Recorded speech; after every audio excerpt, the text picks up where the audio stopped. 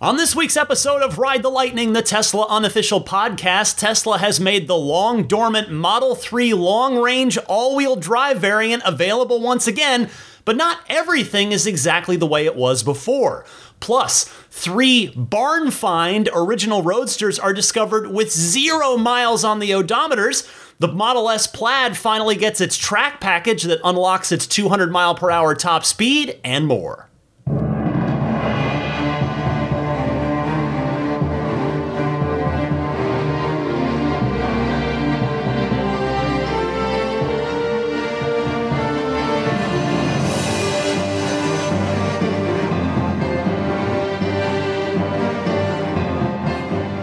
What's happening, friends? I'm Ryan McCaffrey here, joined as always by Daisy the Boxer to my left. And if you happen to hear any background dog noises in this episode, I apologize. We are dog sitting for a boxer-owning friend of ours who had to leave town very suddenly on a family emergency, unfortunately. So there are 3 big dogs here. In fact, our canine house guest is a male boxer, so he's bigger than Daisy and Zelina. There has been a lot of romping around already this afternoon. In any case, there is plenty of fun Tesla stuff to talk about this week, as always. But first, I hope all of you who are kindly backing my efforts with this podcast, kindly supporting the podcast at that $10 a month tier or higher on my Patreon. I hope you all enjoyed this week's Lightning Round mini episode, which was about a couple of my road trip war stories, which was a topic very kindly suggested by Patreon backer Josh Rose. So thank you, Josh, for that. As a reminder, anytime any of you are kind enough to join my Patreon at that $10 ludicrous tier or higher, you will get access to all, now 45 of those Lightning Round mini episodes, plus obviously all of them that I do every week from here on out. You can find out more about supporting me on Patreon on my Patreon page, which is patreon.com/Tesla Podcast. Well, let's get right into it because there is plenty to get to. Remember when I was just talking about the demand lever that Tesla could pull anytime one of these days? I was just talking about this 1 or 2 episodes ago. That demand lever being the return of the Model 3 long-range dual-motor all-wheel drive, which, by the way, is way too long. We need to that's how it is on the Tesla Design Studio. We need to shorten that up. It should just be Model 3 long-range. Maybe just the dual motor can be implied unless it's the standard range. Anyway, that's neither here nor there. Anyway, the Model 3 long-range dual motor is back. Thank you very much to listener Brandon Flash, whose tweet was the first thing to alert me to this. It is on the Design Studio now, if you want to take a look at it. It is $47,000 before any potential tax incentives for qualified buyers. Strangely, though, that tax incentive is listed as only being the $3,750 half federal credit rather than the full $7,500 credit, which the performance model has. Also strange here is the listed range for this return of the long-range dual-motor all-wheel drive. It simply says 325 plus miles instead of what it used to say, which, if memory serves, I am going off of memory here, but I believe it was 353. It was definitely 350 something. Anyway, you might think, well, okay, if they're stating a different range, is it an LFP battery pack? Which on one level would be pretty sweet because it would mean that you'd have the full 325 plus miles of daily usable range if it's an LFP. However, I don't think that's the case, and there are 2 reasons why I think that. One, the 0 to 60 time. This is probably the biggest tell. Now, the old 0 to 60 time on the long-range dual motor was 4.2 seconds. The new listing for the 0 to 60 time is still 4.2 seconds. If it was an LFP battery, which we know has a lower energy density, the 0 to 60 time would be noticeably higher. For context here, the standard range Model 3's 0 to 60 time, when it was a nickel-based battery pack a couple years ago, was about 5.1 or 5.2 seconds. Again, I admit I'm going off of memory on this. But the LFP base Model 3, standard range Model 3 now, is 5.8 seconds. So there was a definite difference when they switched from the nickel-based battery to the LFP. So that's reason number one. The reason number two, I think this is not an LFP-based battery pack, is because of that same lower energy density reason. The larger battery pack for the long range likely wouldn't fit in the car. The LFP packs basically need more space for the same amount of kilowatt hours than a nickel-based pack does. And apparently, my understanding is that the base Model 3's LFP pack of around 55 kilowatt hours takes up the full space, the same amount of space as the 78 or so kilowatt hour pack of the long range and the performance Model 3. Still, LFP or not, I suppose the battery cells for this vehicle must be coming from China and not Giga Nevada in order for it to only qualify for half of that tax credit. There's one other piece still, though, by the way, let's just pause for a second. $47,000 for a 325 plus mile range Model 3. That's pretty darn impressive. The price of the base Model 3 that my wife test drove last summer, and we thought really long and hard about buying one to replace her aging Mini Cooper, was $47,000 at that time. So now for that same 47, you get a 325 mile range, long range with better performance numbers. And I say that only to point out how quickly we have seen Tesla's prices rise and how quickly we've also seen them fall. Now there's one other piece to this. While the base Model 3 and the performance Model 3 list their availability as May in the design studio if you order right now, so you get one pretty quick, the dual motor long range shows June. Now, yes, that's only a month away, but it is still a difference. Could it be that the Project Highland revamp is coming next month? If you remember back to the original Reuters report on Project Highland, it had said that it was going to arrive in Q3 or Q4, and in fact, it specifically said that Shanghai, Giga Shanghai, would start building them in Q3. June isn't quite Q3, but maybe, given the half tax credit here, maybe these long-range dual motors are going to be revamped Project Highland Model 3s shipped over from Shanghai while the Fremont factory here in California retools for Highland production either later in Q3 or sometime in Q4. Maybe they've just moved their timeline up. If Tesla needs to goose demand, unveiling a refresh of the Model 3 would certainly be the best way to do that other than dropping the prices, which they've already been doing. Now, if that were to happen, and obviously this is just my educated speculation right now, I believe it would be the first time we've ever had Shanghai-built cars here in the United States, which is just it's neither here nor there, really. It's just an interesting little Tesla factoid. Needless to say, I am very, very eager to see what happens with this when deliveries begin next month on the return of the long-range dual motor. In related news, a loophole is allowing qualifying buyers to get the full $7,500 tax credit on the base Model 3. But there is a catch. Thank you to Bloomberg for the write-up on this. And they say, fewer than a dozen EVs qualify for the full $7,500 tax credit if purchased by a consumer. But all battery-powered models benefit from it if they're leased, because in that case, the Inflation Reduction Act categorizes them, as commercial vehicles. The lease option is an IRA loophole you could drive millions of electric vehicles through. International automakers lobbied for and secured it after fearing they'd be shut out of the IRA tax credits aimed at stimulating the nascent EV market in the US.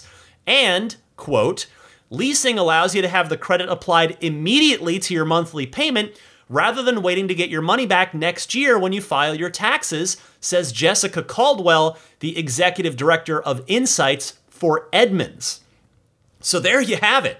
If you've been contemplating a base Model 3 and are maybe looking for something shorter term with a lower payment, both, or some other circumstance where leasing might be an appealing option to you, this is good news. Getting that full $7,500 on the now $40,000. Granted, again, you're leasing it. You're not paying the $40K, but that can make a really potentially affordable situation there on the 272-mile base Model 3 that I have said over and over I feel is such a good deal.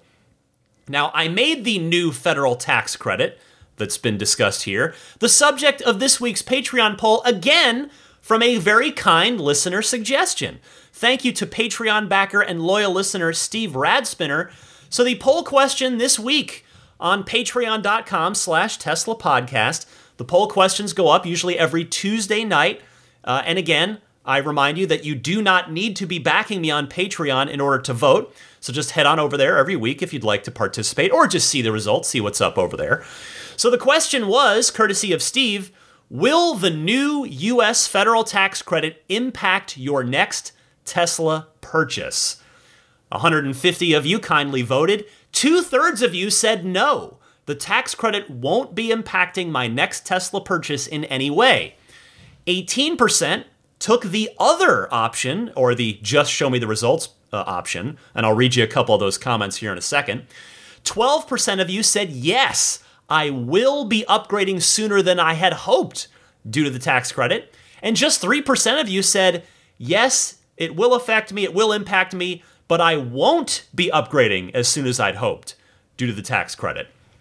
So a couple quick comments. The Tesla Barbarian out there, he's always a loyal listener, has been for a long time, saying, I ordered the Cybertruck years ago, so it played no role at all, LOL. If I happen to get a few bucks back, that's nice and all, but I'm taking delivery either way. And he adds not one, not two, but 3 smiley faces on that one. Thank you to the Tesla Barbarian.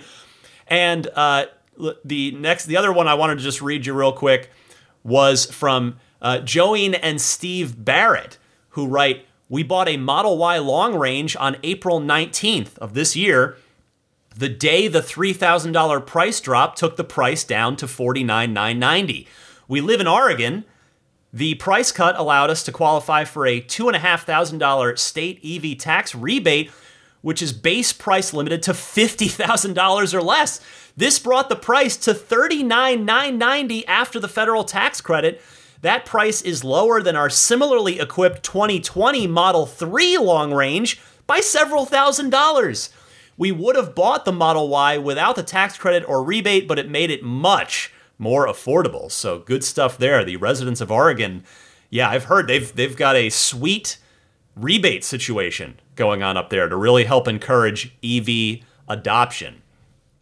All right, next up this week, speaking of pricing, we're going to stay on this topic. Eagle-eyed Tesla tipster Sawyer Merritt noticed yet another tweak to Tesla pricing. And before you roll your eyes and go, oh no, here we go again. Did we go up? Did we go down? How much? What are we doing on the roller coaster? In this case, the price changes only affect the Model Y, and the Model Y is getting almost the smallest possible price increase you could really reasonably expect. So it's $250 across the board. The Model Y long range all-wheel drive, the base Model Y that is all-wheel drive anyway, so the standard Model Y all-wheel drive goes to $47,240, up from $46,990. The Model Y long range all-wheel drive, $50,240, meaning $50,240 from $49,990. And then the Model Y Performance, $54,240, up from $53,990. Well, $250, I can't imagine that's going to make or break anybody's purchasing decision. And perhaps that's what Tesla's counting on here, that customers won't even notice. And as we learned on the recent earnings call, Tesla adjusts their prices all the time. Of course, we've watched that play out as well. But we learned on the earnings call that Tesla watches their sales trends on a daily basis, along with their supplier costs, their sales trends, their supplier cost trends, all that stuff they are monitoring in real time, operating very reactively with up to the second data. So perhaps the price of lithium inched up a bit, or something else in the Model Y supply chain specifically was affected. And the reason I mention that is because the Model 3 did not also, which of course the lot of parts are still shared between the 3 and the Y. The Model 3 didn't see this $250 price increase across the board. On a related note here, the price of the 7-seat option for the Model Y went down by a more substantial amount than $250, by $1,000, from $4,000 to $3,000. Thank you to Teslarati for pointing that out. That's where I first saw this. So again, Tesla works in mysterious ways. Perhaps this is a deliberate choice to try and get more people to opt into the 7-seater, or maybe they had a cost decrease somewhere in the supply chain specific to the 7-seat option, and they're passing that along to customers as a way to, yes, once again, goose more orders for that option. Maybe their supplier is backed up with too many third-row seats that are stacking up. Well, I guess they're their own supplier. Tesla makes their own seats. So maybe Tesla's just got too many darn third-row seating situations built up and stacked up in the factory, and they need to try and move some of them.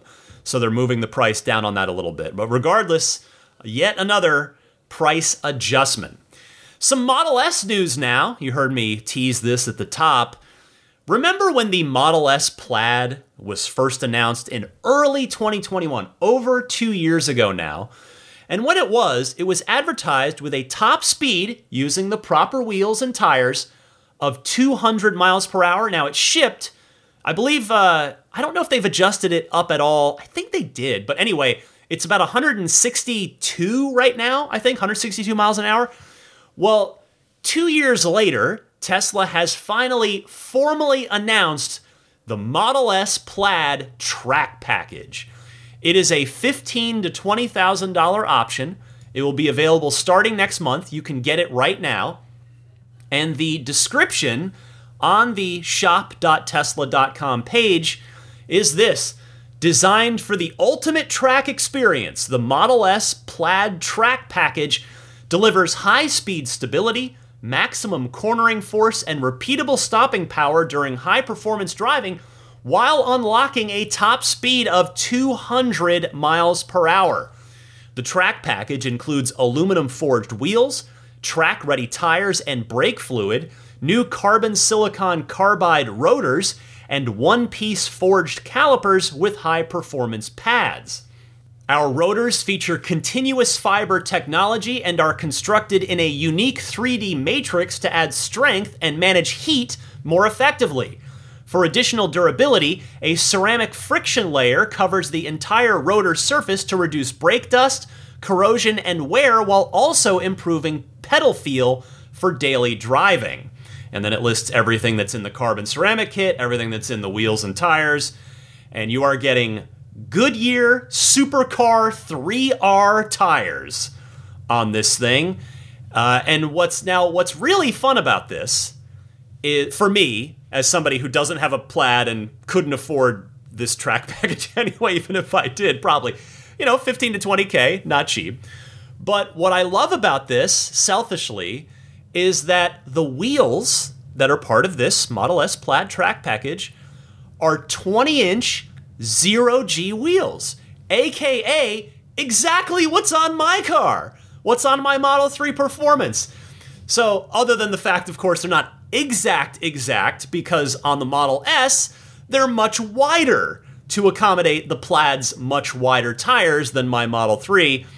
But you can see a picture of it on shop.tesla.com. If you want to know what a Model S looks like with the zero-G wheels, for me, it is a little weird to see the zero-G wheels that I'm used to seeing every day on a Model S, because that's a little, I've never seen them on another Tesla. I've seen a few other Model 3s that got them, but, no other Tesla to date has had them. But I think it's pretty cool that, I guess, the zero-G wheels have now unofficially become the track package wheel of Tesla. Also, I mentioned those Goodyear supercar tires. As you would expect, the tires are extreme performance summer tires, and Tesla makes it very clear on the website that I was just reading you the product description from that these tires should not be driven in winter conditions or weather under 40 degrees Fahrenheit. As you'd guess, they're also not likely to last very long. Insane racing tires like this never do. And just for a little context to that, the tread rating on these tires is 100. So that gives you an idea of how little meat is on these tires. And as listener Kevin Rapp pointed out, they will not be cheap to replace. Kevin kindly sent me the link on Tire Rack. He looked them up.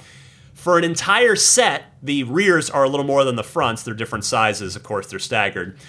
$2,030 for a set of these tires on Tire Rack, and that obviously does not include installation or a road hazard warranty if you wanted to get that as well. But hey, if you can get some professional driving lessons and then find a safe track to be able to comfortably get your Plaid S up to 200 miles per hour, that would be an incredible thrill. I don't know about you, I've never been remotely that fast in a car. Now, I know there are police officers listening to this. One of them is a super nice guy. Hello, Officer Greg, who I've met in person. We've met up. We've had coffee before. I know he's not going to come get me.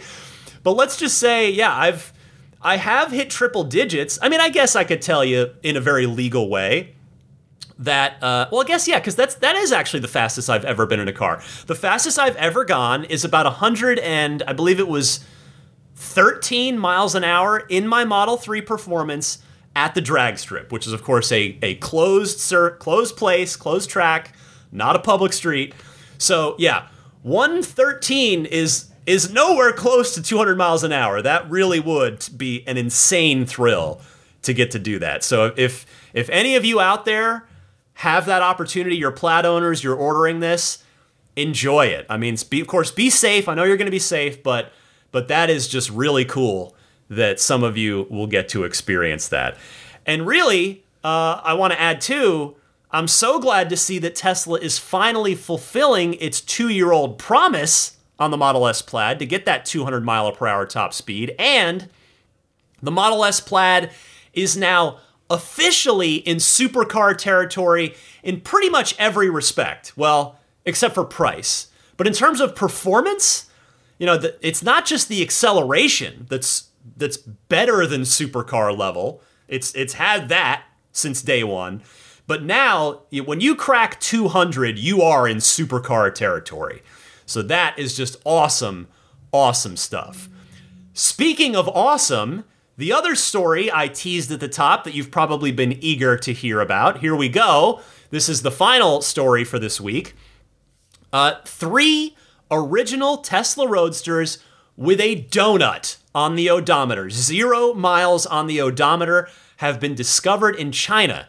Thank you to Drive Tesla Canada, who is where I saw this story first reported.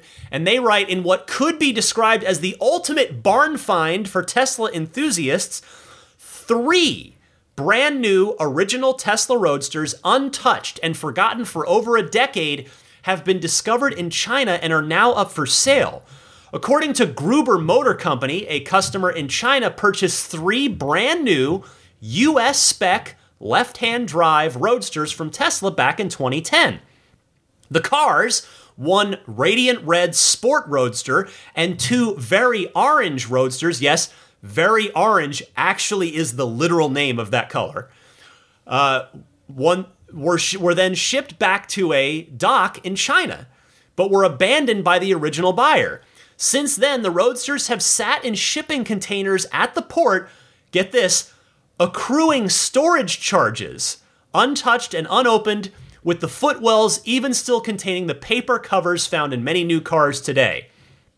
Each car still has unopened boxes in the trunk, with brand new charge cables, and a large box outside the car assumed to be a hardtop with a carrying case. I think that's a pretty dead-on assumption there. The unnamed seller, who has somehow acquired the shipping container and has paid the storage charges, which accumulated into the six figures, and is now looking to recoup that money and more by selling the Roadsters, preferably as a collection, but they are also willing to split them up if necessary. If they don't sell by mid-May, the seller will bring them back to the US. The owner is accepting bids at this time through Gruber Motor Company. If you're interested or know someone who is, they can email their bid to ev@gruber.com. So, thank you to Drive Tesla Canada. This is amazing, barn finds are definitely a thing in the collector car world. If you've been in the collector car space or any of if you've been in the car like enthusiast car space before, that is not a new term for you. For me, I actually remember there have been DeLorean barn finds that have popped up from time to time, and I remember one of them. In fact, one of them that I got to see and up close. It was one of in the DeLorean's case, just as a quick aside here, it was one of the original, very, very, very tiny handful. I'm talking you can count them on one hand, number of factory commissioned right-hand drive DeLoreans. Speaking of right-hand drive, because every DeLorean was built left-hand drive. DeLorean Motor Company didn't last long enough to build the cars in right-hand drive for other, right-hand drive markets. But there were a few that DeLorean Motor Company had commissioned and had converted, had built in right-hand drive. One of those was a barn find unearthed in the UK back in my DeLorean ownership days, which at this point is a long time ago. I got to see that car at the 20th anniversary DeLorean celebration that I was lucky enough to attend in Ireland back in 2001. That's a story for another day. Back to the Tesla Roadsters. Teslas are so new overall that these are probably maybe the first legitimate barn finds ever in the Tesla world. Even if the barn, in this case, was a shipping container at a dock in China. And the fact is, not one, but three of them? Three? How insanely cool is this for Tesla history, right? This is Tesla history now we're talking about. Now, we've seen, Roadsters have been lost over the years. These they get into accidents. There have been things that have happened. This might be the first time that we've ever added three original Roadsters back onto the list of surviving cars. The first time that we've ever plussed in a few cars. Now, I would suspect the batteries are completely toast, but presumably these could be brought back to life as brand new cars with a new, they could even upgrade with the Roadster 3.0 battery pack, which is I believe, $30,000 option. So that may impact the value of these three cars, but I would imagine that even that $30K battery replacement cost would be well more than offset by the fact that these cars have effectively spent the past 13 years in bubble wrap. Well, my personal opinion, I guess I'll phrase it this way. If I had the money to buy these, I would restore them to full functionality, but not drive them. I would not put any miles on them. I would preserve them as quote-unquote brand new Roadsters because they don't exist. There aren't any. These are the only 0 miles Roadsters in the world. But now that's just me. I can't afford to buy them, so what does it matter what I think? Whoever buys one or more of them may decide to get them back on the road and just go ahead and enjoy them. And hey, no judgment, right? It's your money. I'm normally a guy who, in fact, likes to see special cars get driven. With my DeLorean, I drove it a lot. I did not stare at it in my garage. But in this case, with no miles on them, I would personally make an exception to that. I would feel the same way about a 0 miles DeLorean. I'd preserve that too, and then I'd just buy another DeLorean with miles on it to take out and drive regularly. Anyway, I wanted to learn more about these cars, so making his return to Ride the Lightning right now is Pete Gruber, the CEO of Gruber Motors in Phoenix, Arizona, who is facilitating the sale of these three cars. You may remember Gruber one of the very few shops in the entire world dedicated to keeping the original Roadsters on the road, servicing them, taking care of them. Pete was first interviewed here on episode 350, so check that out if you missed it. But for now, here's Pete. Pete, welcome back to Ride the Lightning. Well, thank you for having me. It is great to have you back, especially this is such a unexpected thing. Certainly for me, and I want to get your perspective. These 3 barn finds, effectively, the shipping container in China, 3 basically sealed, bubble-wrapped original Roadsters. How did you first find out about this? Well, first of all, I'm a car guy. And barn finds, of course, are one of the most exciting things in the ice world, When you see that 1982 Lamborghini Countach 5000 that's covered under a tarp or something, it's always exciting, How we found these is we have a Tesla Roadster matchmaking site on our website that we started a couple of years ago. And it's a free service that allows sellers and buyers to get together. We're basically a dating service. Yeah. We unite the two, and then we get out of the way. And we've had such success with that today it looks like we sell more Roadsters than anyone else on the planet by just simply offering this free service. So this was a customer that came along, like a lot of them do, and said, I've got some Roadster, or I've got a Roadster for sale. He says, I have 3 of them. And when I saw 0 miles, I thought, what? How's that possible, right? Well, that's how it all started. Yeah. Oh, that's so cool. So 2010, they're 2010s, I believe I read. Is that correct? Exactly. So the story that we got was that in 2010, a buyer in China bought 3 of them. Tesla, of course, put them in sea containers, and then they shipped them to a port in China. And for some reason, we don't have that part of the story yet, the original buyer abandoned them. They sat there until December of 2020, and they opened them up and realized there are some brand new cars sitting inside here. A second buyer now got involved, and they had accrued some massive storage charges. Yeah. Over 10 years, $9 a day times 3 for 3 cars. And, so they had to relieve that. Yeah. And the most current burning need at this point is the freight company wants their sea containers back. Right. So they're no longer willing to store these Roadsters. And they came to us and said, can you help us sell 3 unused, brand new 0-mile Roadsters?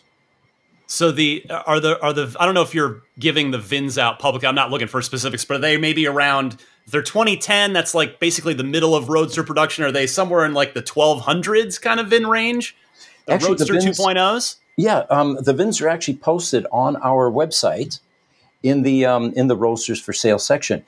From the at the top of my head, I think it's 1107, 1120, and 1140 or something like that. Yeah. So they are 2.5 Roadsters, which is also important. Okay. Yes, you get the 1.5s, 2.0s, and then the 2.5s. Do you find that the 2.5s are any more desirable than the other 2 versions, or vice versa? It depends. Okay. The collector is going to look for the early Roadsters, signature Roadsters, for example, which is all, those are all 1.5s. Right. The potential Roadster owner interested in driving the car and appearance and look and all of that is going to be interested in the 2.5 because the interior is a little bit nicer. It's got a doubled-in, receiver, and the front clip has some more design elements that are much more desired. So has anything in your long experience, your long history with the original Tesla Roadster, has anything like this ever happened before? Has there ever been another quote unquote barn find? There has never been, and this is the first barn find in the EV world. Wow. That's another reason that we were so excited, because we're making history right now. The EVs haven't been around long enough to actually be eligible for creating barn finds. I know that you do keep track as best you can of the the remaining Roadsters and how many are left and how they're all doing. And of course, you're in the business of caring for them. Could there be more out there? Are there other unaccounted for Roadsters out there that could could there be more 0-mile Roadsters hiding somewhere? Well, it's funny you mentioned that because I just before this podcast have an email that I have not yet responded to, and it looks like we have a Roadster that has 8 miles on the odometer. Wow. It is also bricked, and it is somewhere at this point. And I'm going to make that call right after this podcast. This morning, I would have said, no, this is it. I can't imagine that there are any others because our census program on our website indicates that there are only about 2,000 Roadsters left in the world. Mm-hmm.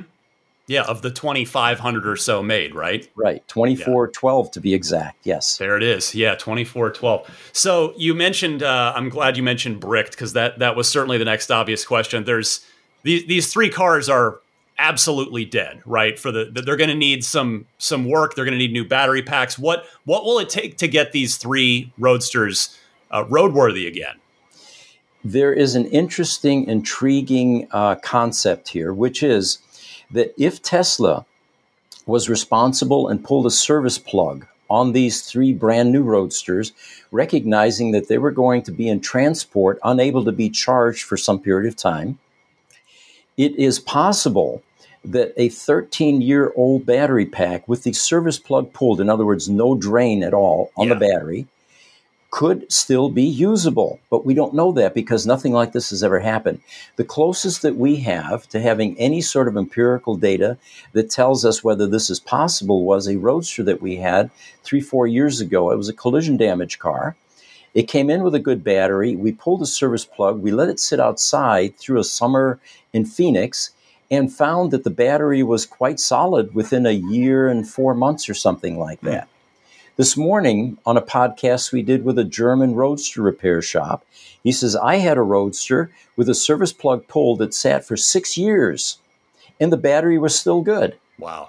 So we are anxiously anticipating there's a possibility that these 3 Roadsters may have good batteries. I mean, that would certainly be kind of a minor miracle if that were the case. Now, I know you're playing matchmaker here. You're just trying to, you're in the business of just trying to help these Roadsters be alive and be on the road and be appreciated. Sure. If we assume that the batteries are good, so I know that's a big assumption right now. What do you think these 3 cars are worth, given that they have 0 miles on them? Well, in the world of collectibles, it's much simpler in other categories. Like, for example, if you need a comp value for the house in your neighborhood, you just simply look to what your neighbor sold his house 5 months ago, right? With cars like this, nothing like this has ever surfaced. The closest we have is a year ago in February, VIN number 13, very low VIN, with 894 miles sold on the Roadster matchmaking site for $295,000. That broke all the records. Prior to that, one of our collector customers bought one off of an auction with 1,300 miles for $212,000. So a car with 0 miles, brand new, never driven, who knows? We aren't sure. And certainly, if the batteries are bricked, that's going to impact the sale price of them clearly to some degree. But what you're suggesting is certainly not a surprise. That one way or the other, good battery or no, these cars are 3 of a kind and are as such going to be probably valued according. I mean, it only depends on the buyer, right? I know that it's what somebody's willing to pay, but these could be the most financially valuable Roadsters on the planet, is what you're saying. Exactly. And, there's another consideration here, Ryan. A car like this, the question is, should someone buy this, put it on the road if it needs a battery or if it can be recovered, and then start putting miles on it? That was my very next question for you. I am eager to hear your opinion on this. Okay. Well, I have a very strong opinion. Being a Roadster, aficionado, anybody that wants a Roadster to drive should go to our matchmaking site and buy one that's got some miles on it. First of all, these 0-mile Roadsters aren't going to sell for the current market price for a functioning Roadster. So if you buy a car for hundreds of thousands of dollars, Does it really make any sense to start putting miles on it and watch that value begin to erode as it becomes a standard daily driver roadster? I agree with you, but if you've got that kind of money, Yeah. you might just go for it and start driving the car just for the thrill of being able to say, I bought a 0 miles Roadster in 2023 and I'm driving it as a brand new car. Sure. But I'm completely with you, by the way. But those are the guys that worry me. Again, being very much into Roadsters, my personal feeling is that these cars should not be split up, first of all. Yeah. It's kind of like adopting children. You don't separate brother and sister. Sure. These are very unique. Secondly, they should be on display somewhere to be enjoyed. And the best bet for that would be Elon Musk or Tesla putting them into the front lobby of one of their major gigafactories, or maybe one in each of them, as a display item. And I'll give you a reason for that. There's a Roadster in Germany that traveled the world in 2012. It went all the way around the world, and it became famous. I think it even went into Guinness. It ended up going back to Germany, and the owner was asked by a museum in Munich whether they could display this car. He gave it to him for a year. And because hundreds of thousands of visitors came to see this car, they asked for another 6-month extension, which he gave them. They ended up bricking the car, and it's in our shop right now, getting a battery because they didn't know how to charge it. The second team wasn't as astute as the first team. But my point there being is, these Roadsters, if they're pedigreed, have enormous interest. And it is the car that started the EV revolution. It wasn't the EV1, which was pulled, in the last century. Right. And it really is the car that started Tesla. So both of those things make it, in my mind, very valuable and iconic. I'm so glad you said keeping them together and displaying them, because first of all, I'm so with you. I came from, before Tesla, my dream car that I was lucky enough to own for a long time, I had a DeLorean.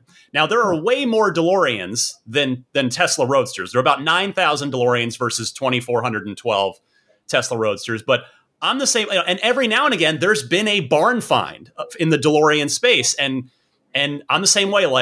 At this point, after, in the DeLorean's case, 40 years, you want to preserve that car as is. So I'm completely with you that they should stay as 0 miles cars. Of course, anybody that pays the money is welcome to do what they want with them. But I'm also with you on displaying them as sort of time capsule pieces, because I've long advocated for, I would love to see Tesla themselves open an EV museum.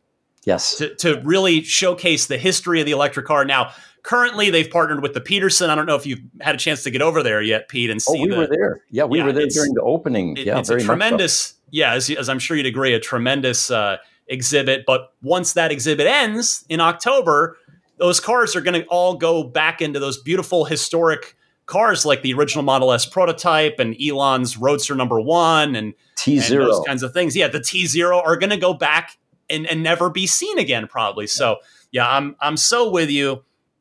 So I guess the last question I have for you, Pete, is how can someone in my audience, because obviously you're talking to a bunch of Tesla owners and enthusiasts right now on this podcast, if somebody's interested in buying the cars, how do they do that? And is there any sort of time limit? I know it's not an auction, but how can any interested parties go about trying to find out more about buying these cars?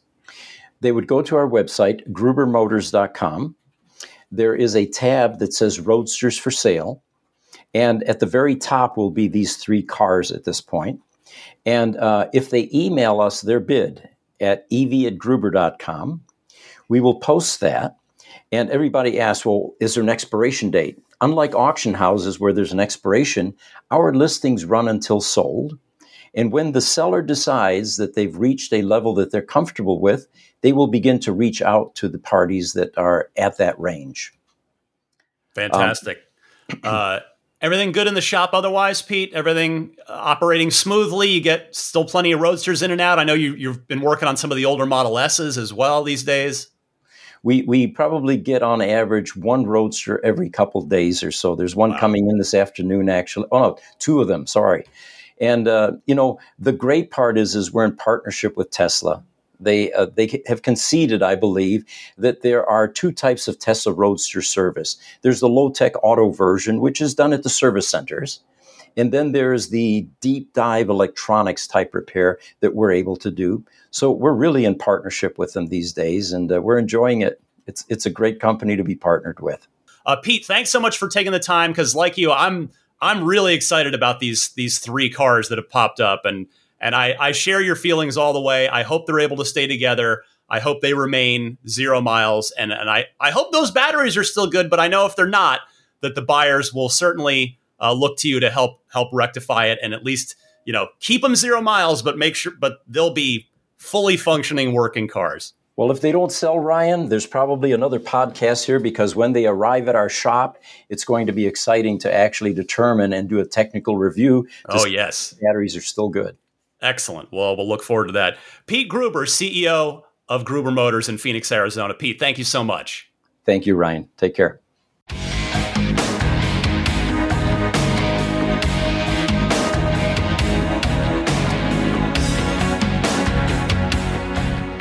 Before I get to your phone calls and the Ride the Lightning hotline, I wanted to mention that this week's Ride the Lightning is brought to you by my old friends at Accelerate Auto, who offer the excellent X-Care extended warranty coverage for your Tesla. Now, you might be thinking, well, why do I need that now that Tesla is offering their own extended warranty? I am glad you asked. For starters, Tesla's policy offers no flexibility. It is a fixed 2-year, 25,000-mile coverage plan.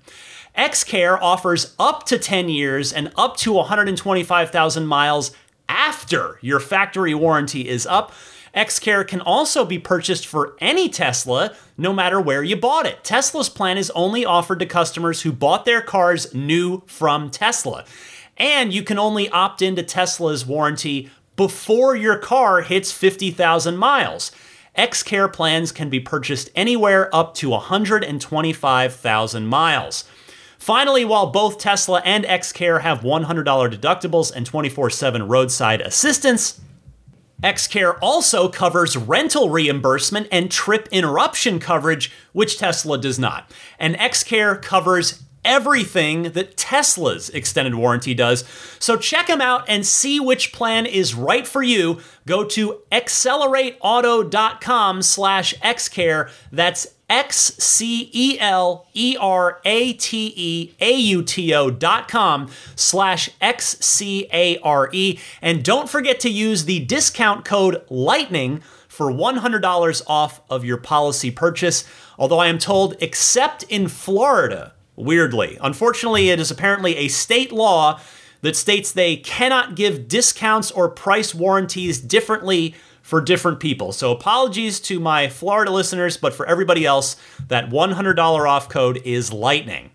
All right, time for the Ride the Lightning hotline. If you've got a question, comment, or discussion topic for the podcast, please call in. I would love to hear from you. There are 2 easy ways to do that call. You can either use your smartphone's built-in voice recording software, record your question. Please try to keep it to 90 seconds or less so that I can get to as many calls each week as possible, and then email that file to me at teslapodcast@gmail.com. Alternatively, you can take that same 90-second or less call and just call in and leave a message on the Ride the Lightning hotline. The toll-free number you can dial anytime is 1-888-989-8752. Again, that's 1-888-989-TSLA. And if you know someone special with an upcoming birthday, anniversary, graduation, or some other special occasion, you can give them a unique gift of recorded voices from friends and family telling them why they are special. The recordings can be podcasted or put onto a keepsake. Visit lifeonrecord.com to learn more. First up this week is Fred from Plymouth, Minnesota. Hi, Ryan. This is Fred from Plymouth, Minnesota.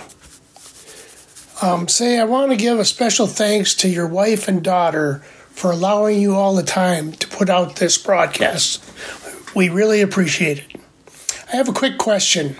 I've kind of seen notes that the 4680 cells in the current Model Y may be software restricted to 85 to 90%. And if this is true, that would mean that you could charge them to 100% all the time. That being said, all of a sudden the range seems very reasonable. But I haven't been able to verify this with any Tesla source. I was wondering if you could check into that. Thanks again, Ryan, and thanks again for the show. Fred, thank you for the kind words. I will absolutely pass them along to my wife and daughter. You know, they're really both very supportive. I mean, my wife in particular knows how much I enjoy doing this, and that I do the best I can to not let it interfere with either our family life or my day job, both of which are also extremely important to me. It's why I don't do video on this podcast, actually, because I get asked that from time. You should do video, do YouTube. I just don't have the time. If I did, if I did do video, the podcast would, at that point, cause one or both of those other two parts of my life to suffer. So I've been fortunate to find a good balance between Ride the Lightning, IGN, and my family time. And it's always a delicate balance, but I'm doing my best so that all three are the best versions of themselves that they can be. Anyway, to your question, I too have seen this theory or a variation of it out there in the community. And while I can't definitively tell you that it's true or false, I strongly doubt that it's true. My reason for that is that Tesla's MO is efficiency, right? Not just in the cars and making them as efficient as possible for range, but in manufacturing them as efficiently as possible too. Tesla is not one to waste anything. And with the 4680 battery cell supplies being limited to this point, and the minerals that go into the packs not being overly abundant either, not that there's a shortage, but there is a cost to mining them, it just doesn't make sense to me that Tesla would hide additional capacity in cars that they're selling for less money. Yes, it is true that they've done this before. The Model S 40s that were software locked 60s, the Model X 60Ds that were software locked 75s, but that was before Tesla got into high volume production. The stakes are higher now, and I just don't see them doing this today. If it somehow turns out that they are, though, then hey, I will buy you a beer if I ever visit Minnesota, Fred. Thank you so much for calling in. Next up is Robert from Phoenixville, Pennsylvania. Hey Ryan, this is Robert from Phoenixville, Pennsylvania, just outside of Philadelphia. First, a shout out to Abstract Ocean. I just ordered the auto lift kit for the Model S parcel shelf. Try saying that. I had a Ford Probe hatchback that came from the factory with an auto lift for the shelf, and I've always missed that. I manually put up the half shelf to get at something, and then I forget to put it down, and when I'm driving, I look out the back window and instead see the shelf divider. Anyway, the reason I'm calling is really about parking garages that reject Teslas. I used to park in one in Philly that started rejecting me, and I was told it was because that the cars can be disabled remotely via the app, and in valet garages where they park the cars in tight, they need to move one car to get access to another. And if the car is disabled, they can't get into it and move it. That's a problem. Now, I have an old Model S with a key fob, so that would not be a problem with my car, but they don't distinguish. They just have banned all Teslas. So that apparently is the reason. I don't have a Model 3 or one of the newer cars, so I don't know how that works without the key fob. But that's what I was told. Thank you, Robert. I wonder if by remote disabled, they were actually talking about pin to drive, because I could see that causing a big headache for parking garage attendants. When that feature was first rolled out to the fleet, there was actually an incident in our parking garage at the time, and not with me, where a Tesla owner left his car for the parking attendant to park, which was a routine thing. The owner of the car, went up the elevator to his office, and then once the attendant got in a couple minutes later after sorting somebody else out, after the guy was gone, the car couldn't move until the guy could be found again upstairs to give the parking attendant the PIN. Anyway, I still think it's not cool to turn Tesla owners away from parking garages. I'm not saying that the parking attendants don't have valid concerns in terms of getting their jobs done in a smooth and easy way, but those concerns, I think, at least with Teslas, can be easily overcome. And hey, I'm glad to hear that you were happy with your Abstract Ocean purchase, by the way. When I mention them at the end of the show, I'm not kidding when I say that they've got a ton of great products for each car. Cheers, Robert. Thanks so much. Dwight from Hayward is up next. Hello, Ryan. This is Dwight in Hayward. I have a Model X 2016. I purchased full self-driving at the time I purchased the car. And at that time, full self-driving was a dream for the future. And now we're finally at the point where it seems to be available to most people who want to get it. For some reason, I'm having trouble getting Tesla to upgrade my vehicle so that I can get the full self-driving. I was wondering if you could recommend who I should contact at Tesla, or how would I upgrade this concern beyond the service department, because they seem to just say, well, until Tesla contacts you, there's nothing we can do. And I think at this time I've been very patient. It's been like 7 years, and I would like to get the full self-driving beta so I can at least experiment with it and start using it and provide data for Tesla. So if you can help out in any way, how you can raise concerns to Tesla beyond the service department, I would appreciate it. Again, my name is Dwight, and I'm in Hayward, California, and I look for a response. Thank you in advance. Bye-bye. Dwight, I wish I could be more helpful and give you a definitive solution to your valid concern here. However, I do at least have 2 suggestions, at least one of which will hopefully help get this escalated for you within Tesla. But first, here's one thing I have to mention up front. So you mentioned that your X is a 2016. If it's got Autopilot Hardware 1 on it, and you can tell if that's the one you have by whether or not you have the repeater cameras on the fenders and the B-pillar cameras between your front and rear doors, then unfortunately there's not going to be anything Tesla can do, as Hardware 1 is simply not upgradable to what you need for the full self-driving beta. The switch from Hardware 1 to Hardware 2 happened around October of 2016. So the first thing is to check on that and see where your Model X falls. But let's say you do have Hardware 2, and I hope you do, then here are my 2 suggestions. First, email fsdbeta@tesla.com, and perhaps somebody will route you to an internal person who can help.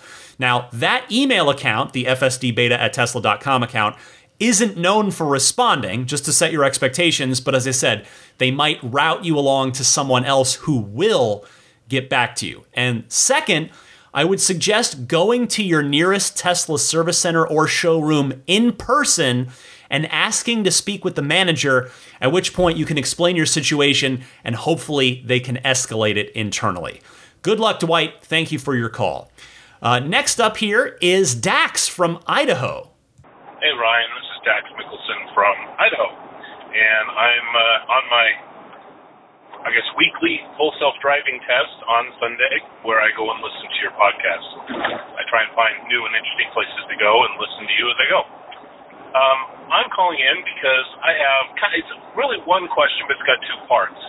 I have a suggestion for Tesla, an improvement. I use Bluetooth in the car to listen to your podcast, but the buttons in the screen are really, really small. Now, mine's a 2018, so it's a vertical instead of a horizontal screen. But the play, the pause, the forward and back buttons are really small on the screen, but they have huge amounts of real estate. They can make those buttons probably 3 times larger than they are, and it would be a lot easier when you glance down and you want to click on them. Or if you have a passenger, the passenger can do the same.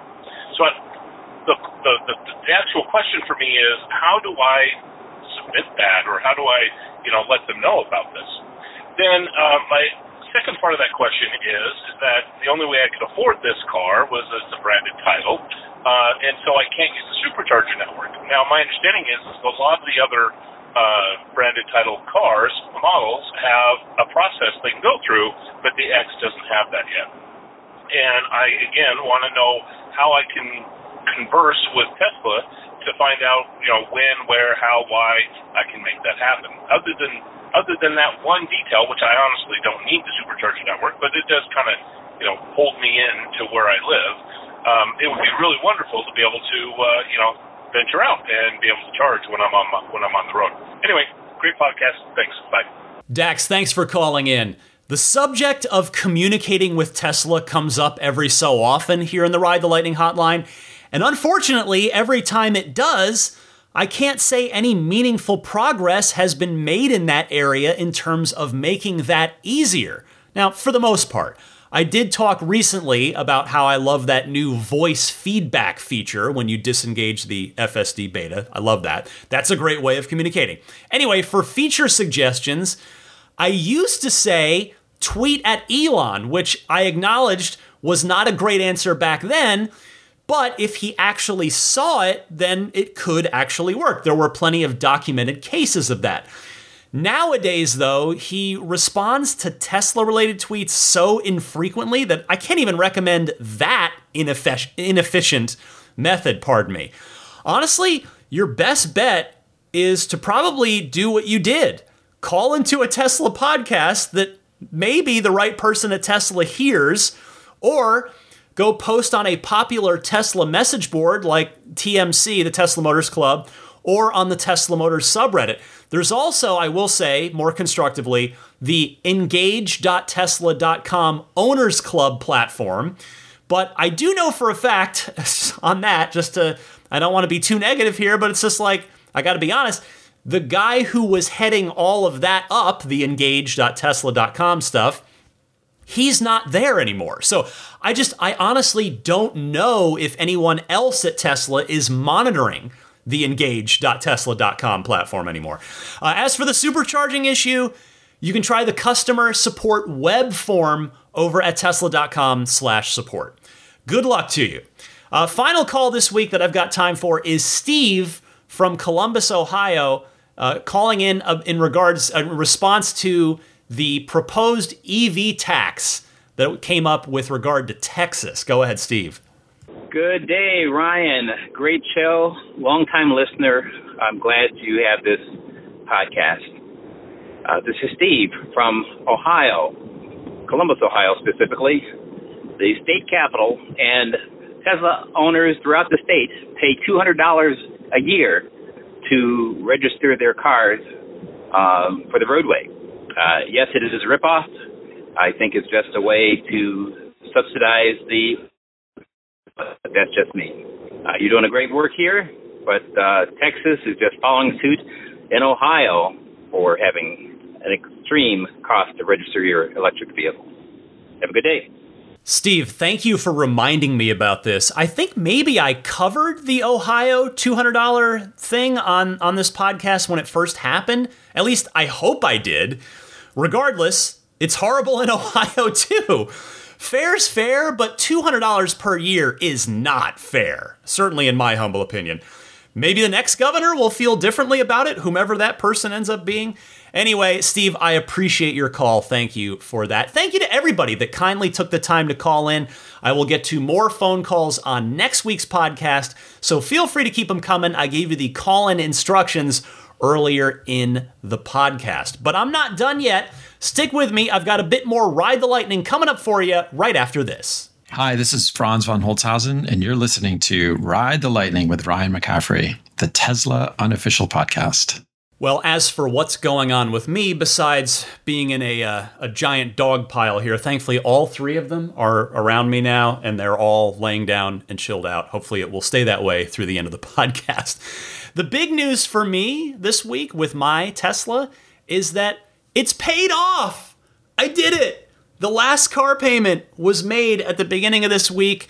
I had paid $20 extra every month in order to round it up to a more round number.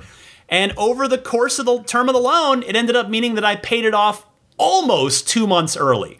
1 full month early, and then this last payment was like $45. So it's practically 2 months early. Feels really good. It's going to be really nice to not have a car payment for a while. So yay, that was feels like a nice accomplishment, nice financial accomplishment as an adult. The entertainment recommendation I have for you this week is a video game, and it is Star Wars Jedi Survivor for Xbox Series X, Series S, PlayStation 5, and PC. It is our first next-gen Star Wars game, and it is fantastic. I am knee-deep in it now. I love it. I love the first one. This one is even better. I definitely recommend it. Check it out if you've got one of those platforms. It is a phenomenal Star Wars game. Great stuff from the developer, Respawn Entertainment, who has a tremendous track record that this game adds onto. How about a pro tip of the week? Jesse from Winnipeg is next with that. Hi, Ryan. This is Jesse from Winnipeg, Canada, calling in with a pro tip. I've had my Model Y for about a year now and love it. One thing that had been bothering me was every time I would get in the car and instinctively push on the brake pedal and the car would start. If I didn't get my seatbelt done up fast enough, it would give those annoying chimes. What I've learned now is that if I take my full body weight off of the seat, for example, by just lifting up with my legs, that will stop or prevent those chimes from happening. So I know it's a very minor inconvenience, but I thought other owners might like to know it. Thanks for doing the podcast every week. I always enjoy it, and keep up the good work. Thank you, Jesse. Well, there is no pro tip that's too big or too small for this segment, because guess what? They're all useful to someone. Little things matter too, and I trust that you'll help some people out who've been bothered by it with this, just like you had been. I appreciate you calling in to share, and if anybody else out there has a good pro tip of the week that you'd like to share with me and your fellow Tesla owners and enthusiasts, you can call in with that the same way that you call in with the regular Ride the Lightning hotline calls. All right, before I get out of here, let me mention some friends of Ride the Lightning that can hopefully be of use to you. I will start with AbstractOcean.com. They make so many great aftermarket Tesla accessories. Just go over there, AbstractOcean.com, click on whichever Tesla you own, take a look at everything that's there for your car. Whatever you like, throw it into your online shopping cart, and then when you get to checkout, use the coupon code RTL Podcast at checkout to get 15% off of your first order. That's RTL Podcast, all one word, no spaces. Meanwhile, get your snap plate for your Model 3, Model Y, Model X, or Model S at everyamp.com/RTL. That is the front license plate bracket that snaps on and off in seconds, but when it's on, it is on there securely. It will not get in the way of anything at the front of the car, and if you want to remove it for either cleaning, detailing your car, for a car show, Cars and Coffee, that kind of thing, you can take it off and it's not going to leave anything behind. No unsightly anything left behind. I definitely recommend this over the automotive adhesive tape-based front license plate bracket that Tesla gives you with your car. So again, get yours at everyamp.com/RTL. BudgetSafeSolar.com. If you are in the mood for some solar and, you own a Tesla or you're interested in Tesla, so odds are solar's probably on your wish list as well. You're going to go to Tesla Solar and check them out, and if it doesn't work out with them for whatever reason, check out BudgetSafeSolar.com. That's what I did. It worked out great for me. They are now installing battery backup systems along with their solar system, so they can give you the whole kit and caboodle, the whole package. So for your home, for your business, whatever the case may be, go to BudgetSafeSolar.com. They will draw up a system for you, and if you do proceed, please use the referral code RTL. Immaculate Reflections is the professional detailer that I use for my car, which I've named The Spirit of Adventure after my favorite Pixar movie, Up, that is now paid off. Woohoo! Anyway, did I say that already? It feels so good. Anyway, Immaculate Reflections will take great care of your car if you decide to bring it to them if you're in or going to be in the greater San Francisco Bay Area. You can reach out via the website, which is irdetailing.com. And there is a discount waiting for Ride the Lightning listeners. So if you're going to have anything done, whether it's paint correction, paint protection film on some or all of the car, and or ceramic coating, just mention when you reach out and set this up, hey, I'm a Ride the Lightning listener. May I please have the Ride the Lightning discount? And you'll be told, yes, no problem. Meanwhile, puretesla.com/RTL. That is your one-stop shop for your dash cam and Sentry Mode setups. The 128 gigabyte kit is just $49, shipped free anywhere in the US. $69 if you want to step up to the 256 gigabyte kit. It is a micro SD based solution that is going to better endure the constant wear and tear that the dashcam and Sentry Mode require. They also sell a nice wireless game controller kit if that is of interest to you as well. You can get all of it from puretesla.com/RTL. I mentioned my Patreon at the top of the podcast. That is the way you can voluntarily choose to support the podcast. I'm here every single week. I've got the receipts to prove it. That podcast every single week is free and it will always be free. But I would humbly appreciate your support if at some point you feel willing and able to give it, because a lot of time and a lot of effort, energy, research, love, and enthusiasm goes into this thing. And I do offer some rewards. I try to say thank you for the different tiers that you can support at. So the just basic $5 a month tier, if you do that, first of all, A, thank you. Second of all, you'll get early access to each week's episode. The $10 a month tier that I mentioned at the top, that'll get you the early access to each week's episode and that entire catalog of those weekly lightning round bonus mini episodes. So you can check all of that out, everything about my Patreon page. It's all there. Patreon.com/Tesla Podcast. Patreon spelled Patreon. You can follow me on Twitter or Instagram or both. Same handle, either way, DMC_Ryan. My email address, if you'd like to reach out via email for any reason, is teslapodcast@gmail.com. And finally, I want to say hello and thank you to the upper tier backers of the Patreon, the extra generous folks at the now grandfathered in plaid level, the maximum plaid level, and the Roadster in space tier. Now the maximum plaid, we've got our monthly Zoom hangout tomorrow as I'm recording this. So it's happening this weekend. I'm looking forward to that.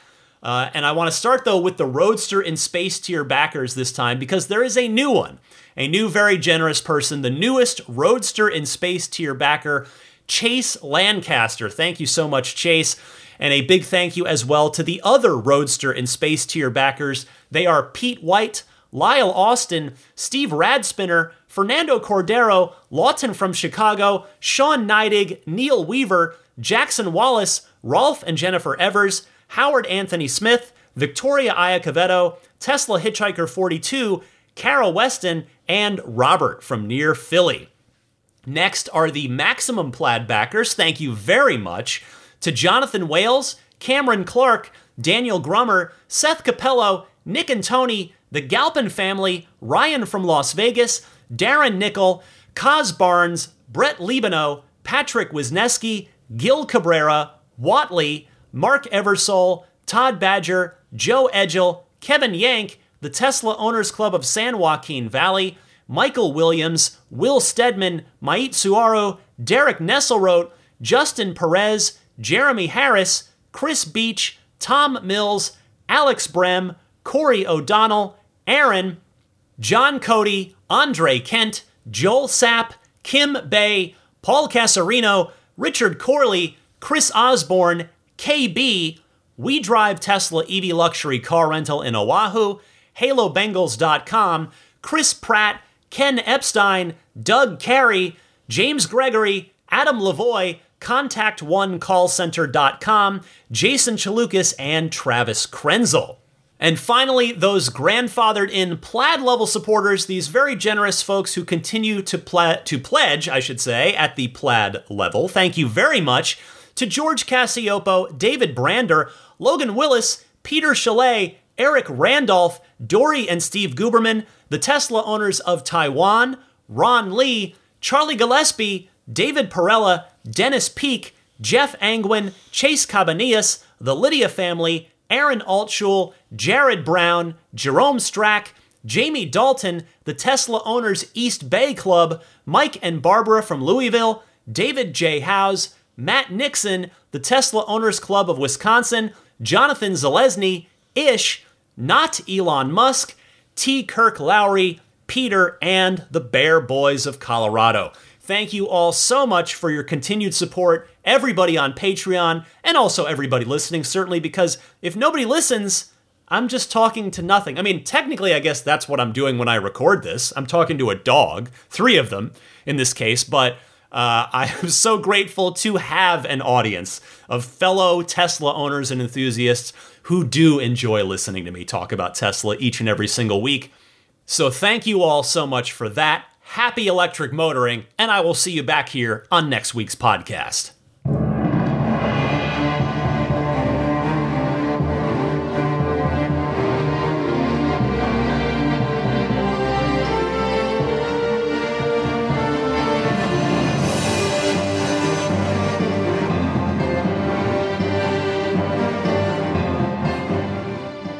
I mean, I think a Tesla is the most fun thing you could possibly buy ever.